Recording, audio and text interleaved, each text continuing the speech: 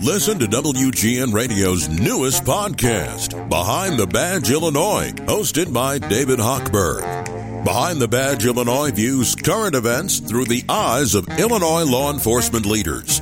Tune in. Visit WGNRadio.com/Behind the Badge. And when you get these stories every now and again in Chicago where someone leaves a bar, someone leaves a party, and then it's days and days before anyone finds them again, if ever. And unfortunately, that's what we're dealing with here with Peter Salvino. Obviously, family still holding hope. Marnie Hughes joins us now, of course, from News Nation, an anchor at News Nation Live. And Marnie, this is this doesn't seem great. What do we know right now about this search for Peter Salvino? Hi there, John. Well, so we cover missing cases on News Nation every single week from all over the country. We're based here in Chicago, so as soon as this crossed our desk a couple of days ago, we jumped on it. We're really concerned for Peter's safety and well-being, as is his family. So I talked to his brother-in-law this morning on News Nation Live just to get a rundown of where he was Saturday night, early Sunday morning, the timeline of events, how out of character this was for him. And I think that's where you have to start, John, because when you talk to police in any big city, they've got a lot on their plate. When somebody who's 25 years old, this guy is a student at Northwestern, he's a smart kid. The initial thing is, well, I mean, he just finished finals. Maybe he's off just, taking a break. He hasn't communicated with his family. I tend to lean towards the family's immediate response, and they're like, this is not our kid. Mm-hmm. So here's what we know about Peter and the timeline of events. So like I said, he's 25. He went out on Saturday night with a group of friends to a party. He was seen on surveillance video. The last image that we had of him was from the Wiener Circle at before the party. He left this party at 11:30, 11:40 on Saturday night. He FaceTimed one of his friends as he was leaving this party in the Lincoln Park area and was walking home. It's only a few blocks from where he was at to where he was going. So he FaceTimed his friend at about 11:58 on Saturday night. So the reason the timeline is important is because it's sort of on Sunday when things started to be concerning for the family. He was supposed to go to the Bears game with his dad on Sunday. So when he didn't show up for that, everybody started to backtrack. And they're like, okay, where was he? Where'd he eat? Where'd he go?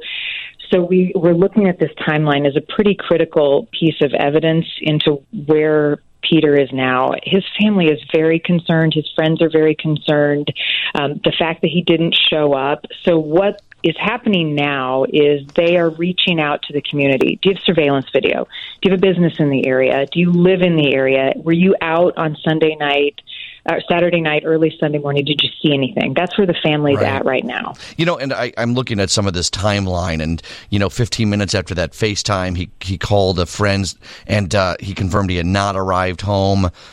And then the one that startles me for a moment is at 12:31. Police say his cell phone pinged a location near Diversey Harbor. Although we should probably paint that with these cell phone ping towers.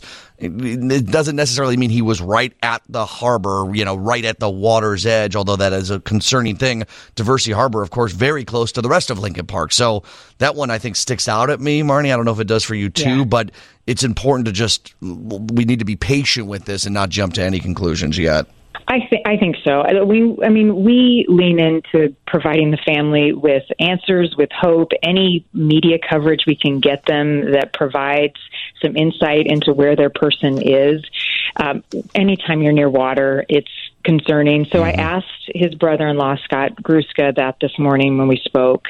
And I said, what is the search effort happening around the harbor, around the marina? Because it was the last ping of his cell phone. He said they had helicopters up.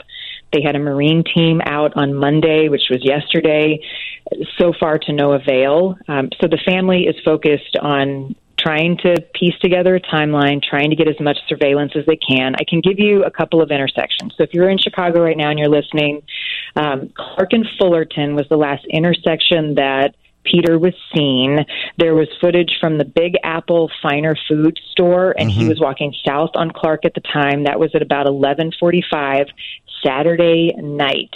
At the time, he was wearing maroon pants, a gray and a black sweatshirt. He had a maroon ball cap on. So that's what we know as far as what he looked like. He has a mustache right now, so there's a few pictures floating around. He does have a mustache. So that for the family, that's where they're focusing right now. But I think you have to lean into all the possibilities. He had been drinking that night. His brother-in-law told me as much. He was drunk but not incoherent. He was able to walk home. He had FaceTimed his friend. It was snowing in the background when he FaceTimed his friend. So right now I think we're in the evidence gathering stage of this, and we don't know that a crime has been committed, but we're trying to piece together all the clues that could lead to some answers for this family. It's a puzzling case, and it's urgent. It's only been 3 days, so I think right now is the critical time. It's also heartbreaking, just given the timing approaching the holidays. A doctoral student at Northwestern. You mentioned if any of our listeners have been in the area. I know a lot of parents, their kids live in the Lincoln Park area. Their grandkids live in the Lincoln Park area. It never hurts just to call them and see if they've heard of this story.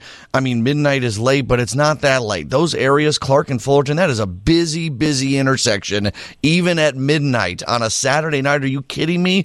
There's probably dozens of people walking through that intersection at that moment. And you know, I know news travels fast, but just call your kids and grandkids who live in the Lincoln Park area. Maybe they were down there. You know, that's what, and Marnie, I think you're hitting it on the head. Someone saw something, and they may not know the final piece of the puzzle, but every piece builds that puzzle. Yeah, well, and I think it's important we paint a picture of who Peter is. I mean, he's a doctoral student at Northwestern. He had attended Johns Hopkins. He's studying in neuroscience. I mean, this is a smart 25-year-old who has his life in front of him. His family told me, his brother-in-law said this morning, that he gave no indication that he had any other plans that night but to go home. He had just finished up a pretty hard schedule, finals week for a grad student. He was looking forward to a break around Christmas with his family. So they have no indication he had any other plans. He's a Bears fan. He's a White Sox fan.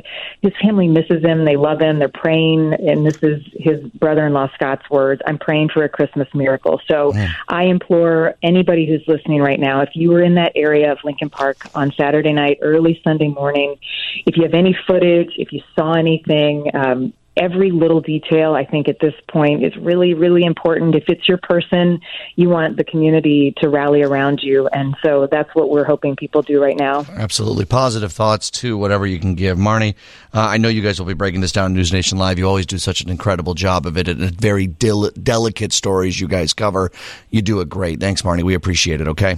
Thank you, Don, and my best to the Salvino family. Yeah. We're gonna try to bring him home safe.